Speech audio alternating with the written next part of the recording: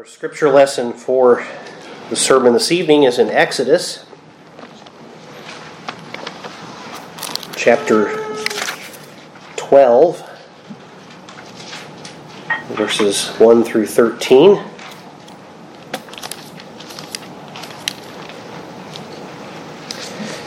We'll be studying the concept this evening of the relationship of the Passover and the Lord's Supper.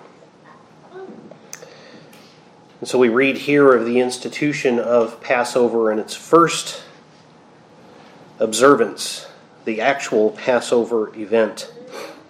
And so this is the word of the living God as he inspired Moses to write. Of course, Moses was an eyewitness to these things, but more than that, just as we know of the apostles, the Holy Spirit would have superintended what this prophet of the Lord was writing, so that we're not just reading here Moses' best recollection of what happened, but God's infallible word telling us what occurred.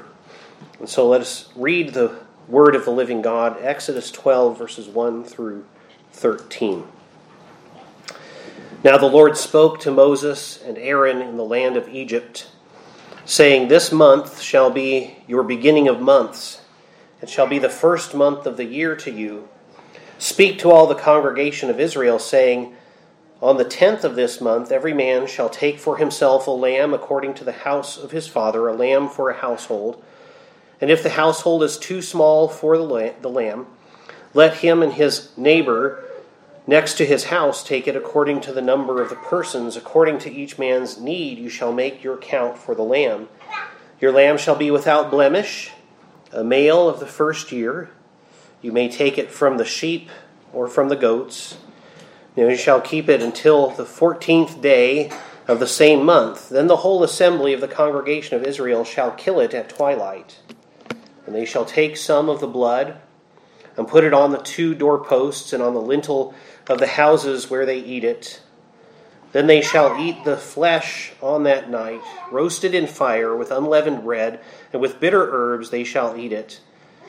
Do not eat it raw, nor boiled at all with water, but roasted in fire, its head with its legs and its entrails. You shall let none of it remain until morning, and what remains of it until morning you shall burn with fire. And thus you shall eat it, with a belt on your waist, your sandals on your feet, and your staff in your hand.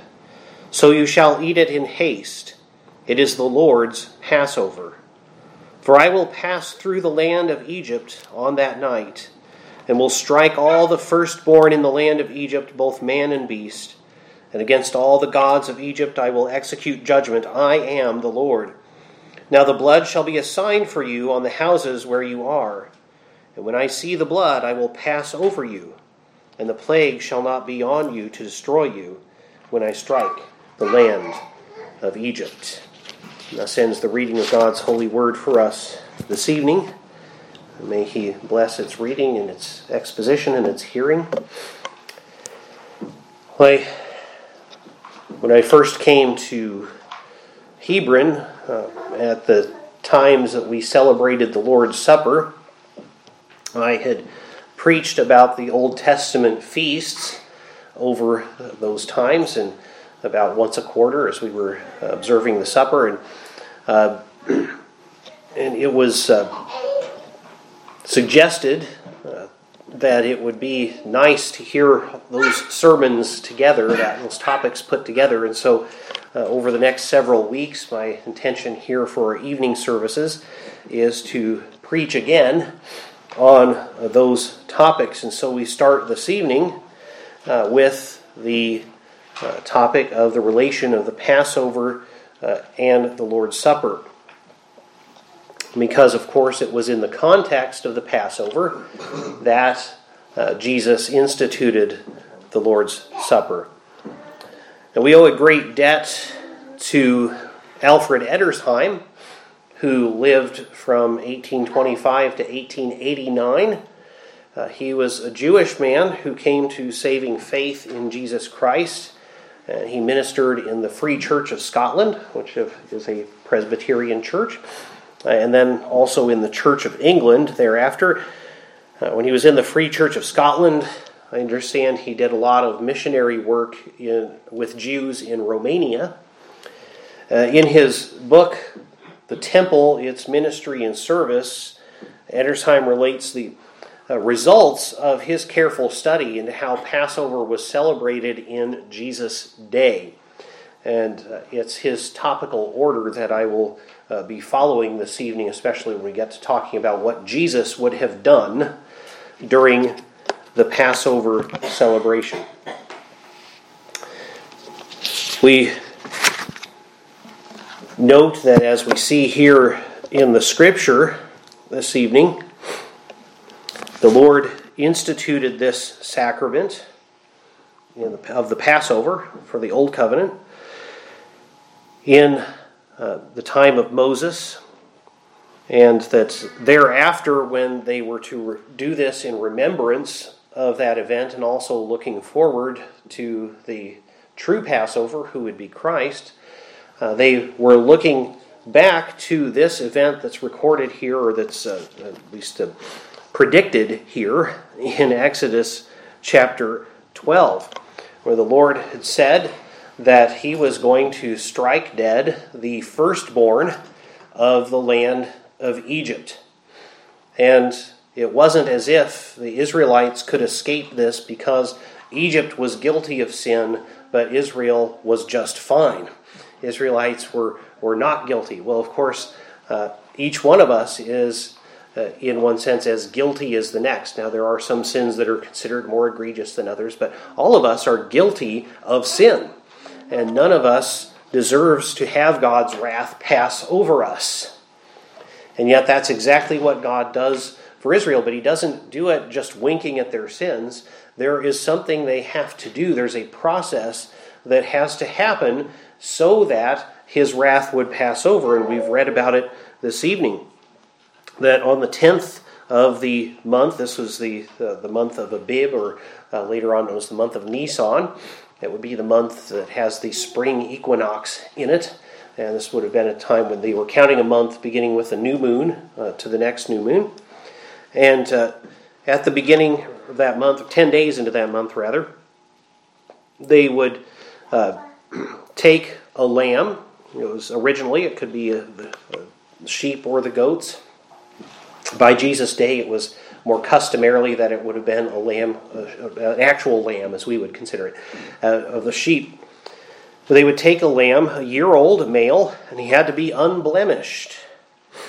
And of course, we know that this points forward to the unblemished character of Christ Jesus, who is the ultimate Passover lamb. It has to be unblemished, and then on the 14th of the month, they would sacrifice the lamb. This sacrifice continued in generations hereafter, but the major difference here in the first case, in the first celebration, they took the blood of the lamb and they painted it, as it were, they sprinkled it on the lintel and on the doorposts of their houses. And so the only way that you could avoid the wrath of God that was coming upon Egypt was to enter into a house through the blood. And this, of course, is a picture then of how we enter into God's kingdom, how his wrath passes over us. We have to enter through the blood of the ultimate sacrifice, through Jesus Christ. Only by his atoning death can any of us be counted as worthy of having God's wrath passing over us, because in and of ourselves we are not worthy. It's only Christ who is worthy. So at twilight they would kill it. Now in later years what would happen is that in the afternoon, roughly starting around 3 in the afternoon, when the evening sacrifice would take place in the temple on the 14th of the month of Abib, 2 men from each household would go and take their lamb to the temple. It would be sacrificed. And you'll notice also that because, as we'll see later, all all of the lamb has to be eaten. They could mix and match, as it were, households. You want to make sure that the right number, roughly the right number of people, are in each household. So if your neighbor has too many and you have too few, some of his household comes into your household, and you celebrate this because it's important that the whole thing be eaten. And if the whole thing's not eaten, and anything that you wouldn't eat, like the entrails and things like that, that would have to be burned in the morning.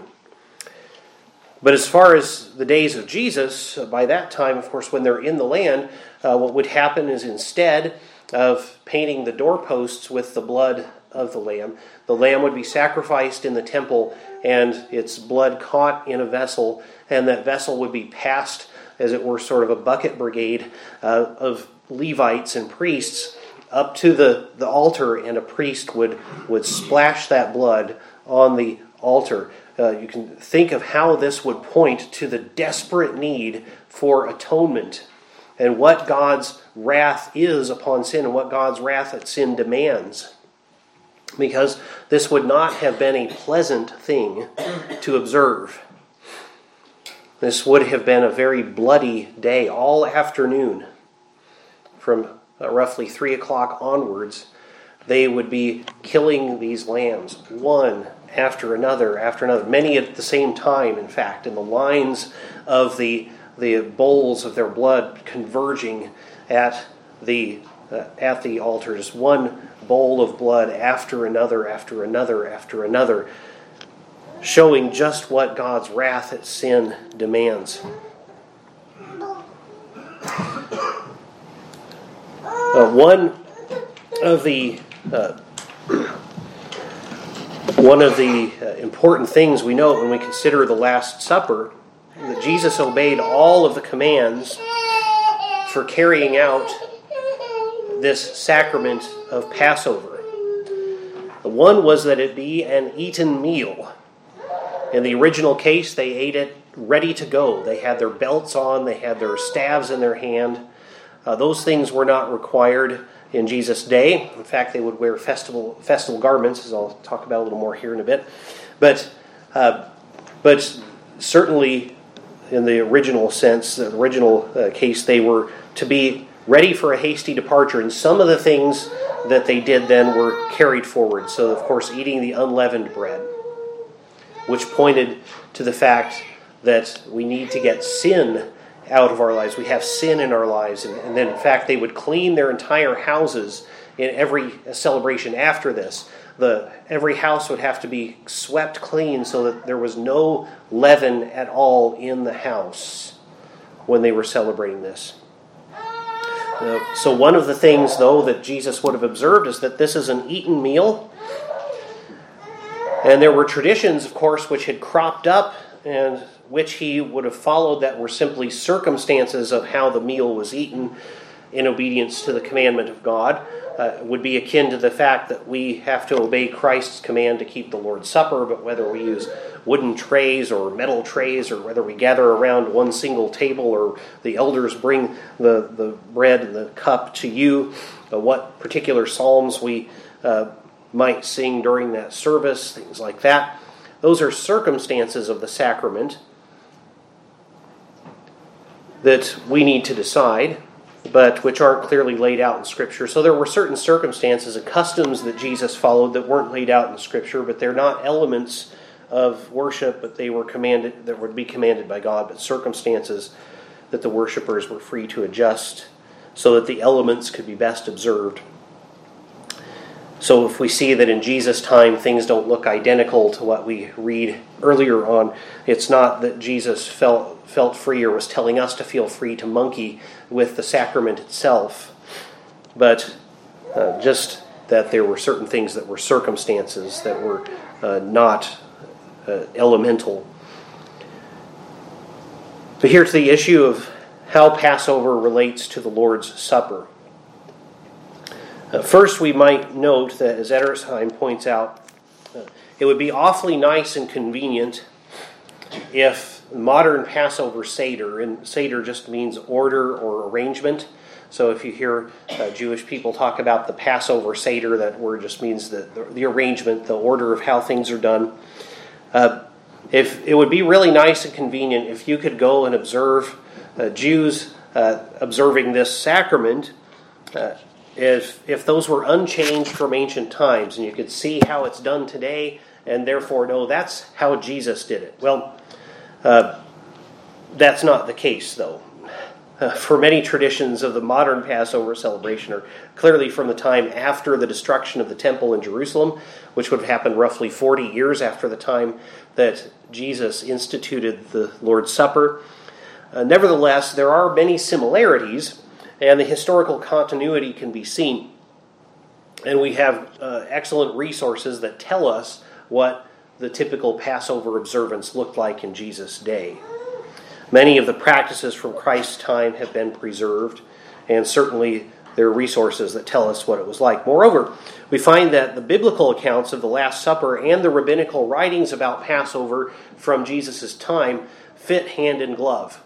So we see that these things do work together, and that it makes a great deal of sense of what Jesus was doing if we read some of these other sources. Jewish rabbis, both ancient and recent, write of sop dipped in a dish. Think of that. If that was part of the tradition, and what did Jesus use it for? When John leaned over to him and asked, "Which one of us is going to betray you?" After all of them had said, "Is it I, Lord?" He said, "It's the one who eats the sop," and he dipped the sop and gave it to Judas. So that was something that we see written of in rabbinical sources. Sop dipped in a dish, breaking of bread, giving thanks, cups being distributed, all of those things are typical for the Passover observance of Jesus' day. Even the lamb, as it was eaten, was spoken of often in typical liturgies of the day as his body, or his body of the Passover, or his body of the covenant. So it wasn't totally foreign for the Passover lamb himself to call the bread my body. So to take an element of that meal and call it my body. The difference is the person that the pronoun refers to. His body, third person; my body, first person. Jesus is saying this sacrament is actually about me. Of course, if that were any one of us that did that, it would be extremely arrogant, but Jesus, being God in the flesh, is pointing out, I instituted this sacrament of Passover centuries ago to point toward what I am about to do.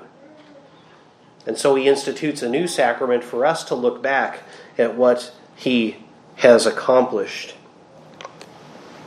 In Jesus' day, 2 men from each company celebrating the Passover would take the lamb to the temple to be sacrificed, as I already mentioned, and there would be this very bloody event, and then they would take the lamb back to the place where the company they were going to eat with had arranged to meet. In Jesus' case, it was the upper room where they had arranged that they would have this meal, and they would prepare it. So this would have been Peter and John. In Jesus' case, the scriptures tell us they went and they prepared the lamb after its sacrifice.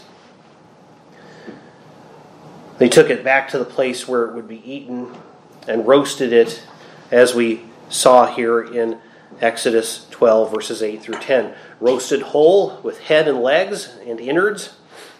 And alone of all of the sacrifices, it was customary for any sacrifice burnt on the altar that it would be washed first. This one was not to be washed. It was not to be sodden with water. It was certainly not to be boiled. It was not to be prepared in any way other than roasting it. One reason for that in the initial Passover, of course, was the need for haste. You don't have time to boil enough water to boil a lamb if you're in a hurry. Roasting is a much quicker way of preparing the meat. Exodus 12:46 actually stipulates that its bones are not to be broken. And we've noted many times before that this points to Christ Jesus, who of all of the types of wounds that he did not receive, or that he did receive rather, the one he didn't receive was the brokenness of bones. He didn't have any bones broken. And this points to the fact then that he is the ultimate Passover lamb.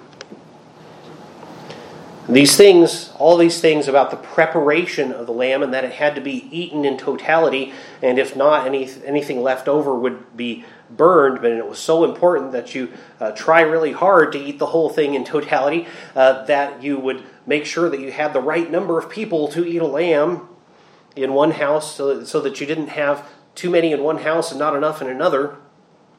These things symbolize the totality of the sacrifice that it was pointing forward to. The wholeness and the unbrokenness points to the unbroken fellowship with God, many ancient rabbis even pointed out, and that his people are one family and one body. And notice the careful preparation that points to Christ's preparation of himself to be the final Passover, to be offered, to offer himself in our place.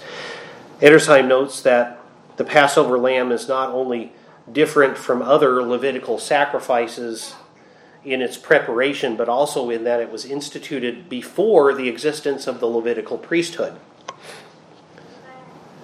God had not named the tribe of Levi nor the sons of Aaron to be his priests when this sacrifice took place.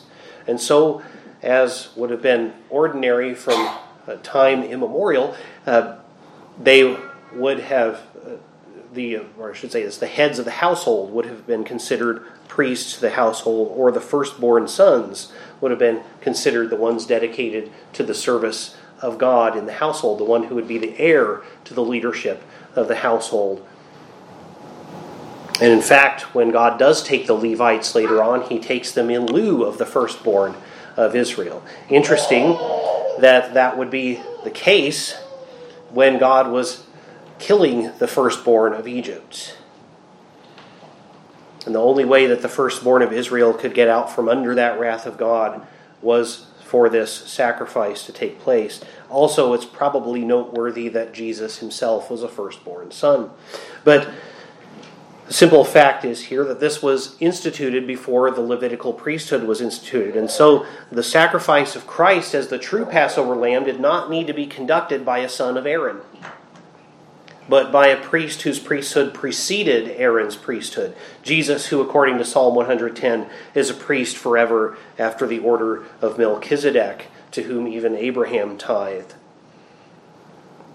With the lamb having been roasted, the guests would gather at the table. Unlike at the original Passover, rather than being dressed for a hasty departure and having come in the home through the blood, though they would have seen the need for the bloody sacrifice in the temple all afternoon long, but rather than being dressed for a hasty departure with the belts and with the staff in hand, the guests in Jesus' time would be dressed in festive garments traditionally. And the typical posture of eating the meal was to be reclining, that is, leaning on the elbow, actually, at the table. And this is a clear statement, because as slaves typically ate standing, the Israelites were saying, "We have been freed from slavery." Enough wine for 4 cups that could be shared by the celebrants would be brought along with the unleavened bread and the bitter herbs. Unleavened bread pointing to, again, the hastiness of the original departure and also the need for sin to be removed from us. The bitter herbs, again, remembering the bitterness of bondage as well as, again, the hasty departure, because you don't have time to wait for things to ripen. Gamaliel, who is the teacher of the Apostle Paul, said that the meaning of the Passover lamb, that the wrath of God passed over the blood-sprinkled houses, the meaning of the unleavened bread, that deliverance from Egypt came in haste, the bitter herbs, remembering the bitterness of bondage, must be explained, or the duty of the celebrants has not been fulfilled. And so they would have customarily done this. But rather than recording Jesus talking about the original Passover, we don't know whether that would have happened or not, but we see that Jesus speaks of what this Passover points to himself. The supper began as the Passover supper. began when the leader of the company would give thanks over the first cup of wine. The first cup was then shared, followed by a ritual hand washing. It was likely at this time, at least Edersheim thinks so, that Jesus would have washed his disciples' feet. The bitter herbs would then be dipped in salt water by the leader, and they would be eaten by the company. Then the second cup of wine would be filled, and it might be shared then or drunk during the actual eating of the meal. It was customary at this point to sing Psalms 113 and 114. Then the lamb would be brought with the bitter herbs and unleavened bread, that is, with more bitter herbs and unleavened bread. Ordinarily, they would eat the meal and then give thanks after the breaking of bread. But Christ, as he instituted the Lord's Supper, gave thanks first. However, that was likely after the lamb, or that might have been after the lamb and other bread had been eaten, but he gave thanks and then broke bread, saying, "Take, eat, this is my body, which is broken for you." The lamb would be eaten at this point in the meal. Interestingly, there was a custom that the lamb had to be the last thing eaten until the cessation of Passover sacrifices, so that they weren't to eat anything afterwards. It may well be that Jesus waited until after that to give the customary thanks, then to break bread, and that was a statement saying, the Passover is fulfilled. I am about to fulfill all of its imagery. Any other Passover celebration hereafter is not necessary. Jews today customarily eat a piece of bread after the lamb to point to the fact that there is no temple currently where a Passover sacrifice could take place. Likewise, Jesus seems to have broken bread and eaten it with his disciples after the lamb was eaten. Again, say as if it were to say, I'm instituting this new sacrament. The fulfillment of the Passover has come. The Passover sacrifices have ceased. There's no need for any more because Christ, as Paul tells us, is our Passover. Next came the third cup. So this would have been the cup that would have been drunk after Jesus broke the bread and shared it with his disciples and said, "Take, eat, this is my body." And this was known customarily as the cup of blessing. In 1 Corinthians 10:16, Paul actually refers to the cup that we share in the Lord's Supper as the cup of blessing. This is the cup which Jesus used to signify his shed blood. Psalms 115 through 118 would then be sung over the fourth cup or after the supper would be ended. And thus we see that Christ and his disciples went out to the Mount of Olives after they had sung a hymn. So that might refer, as Matthew 26:30 tells us, that might refer to all of those Psalms, 115 through 118, or maybe they sang 115, 16, and 17, and then after the meal was finished, culminated with singing 118 and went out to the Mount of Olives. Edersheim's words on what followed are poignant. He says, "Then it was that the Lord's great heaviness and loneliness came upon him, when all around seemed to give way as if crushed under the terrible burden about to be lifted, when his disciples could not watch with him even 1 hour, when in the agony of his soul his sweat was as it were great drops of blood falling down to the ground, and when he prayed, saying, 'O my Father, if it be possible, let this cup pass from me, nevertheless not as I will, but as thou wilt.' But the cup which the Father had given him he drank to the bitter dregs. And when he had offered up prayers and supplications with strong crying and tears unto him that was able to save him from death, and was heard in that he feared, though he were a son, yet learned he obedience by the things which he suffered. And being made perfect, he became the author of eternal salvation unto all them that obey him. Thus the Lamb without blemish and without spot, who verily was foreordained before the foundation of the world, and indeed slain from the foundation of the world, was selected, ready, willing, and waiting. It only remained that it should be actually offered up as the propitiation for our sins, not for ours only, but also for the whole world, as 1 John 2:2 says. And it was to this suffering and slaying of the ultimate Passover lamb that Jesus took elements of the Passover supper and renewed their symbolism to point to his accomplished work, his suffering and his death, his body broken, his blood shed for his disciples, that he might be reconciled, or that we might rather be reconciled to holy God. And so because he's done that, just as the Passover looked back to a particular event, but forward to a final redemption, we also see that the Lord's Supper looks back to the event of Christ liberating us not from slavery in Egypt, but from sin and death, and looks forward to its full consummation in the world to come when we sit down at the marriage supper of the Lamb. Well, let's pray. Lord God, indeed, may we remember, especially whenever we celebrate the Lord's Supper, Christ our Passover, that sacrament might be a time of remembrance of his accomplished work, even as it looks forward to the fullness and perfection of the results of that work. For we pray in the name of our Passover Lamb, in the name of Jesus Christ. Amen.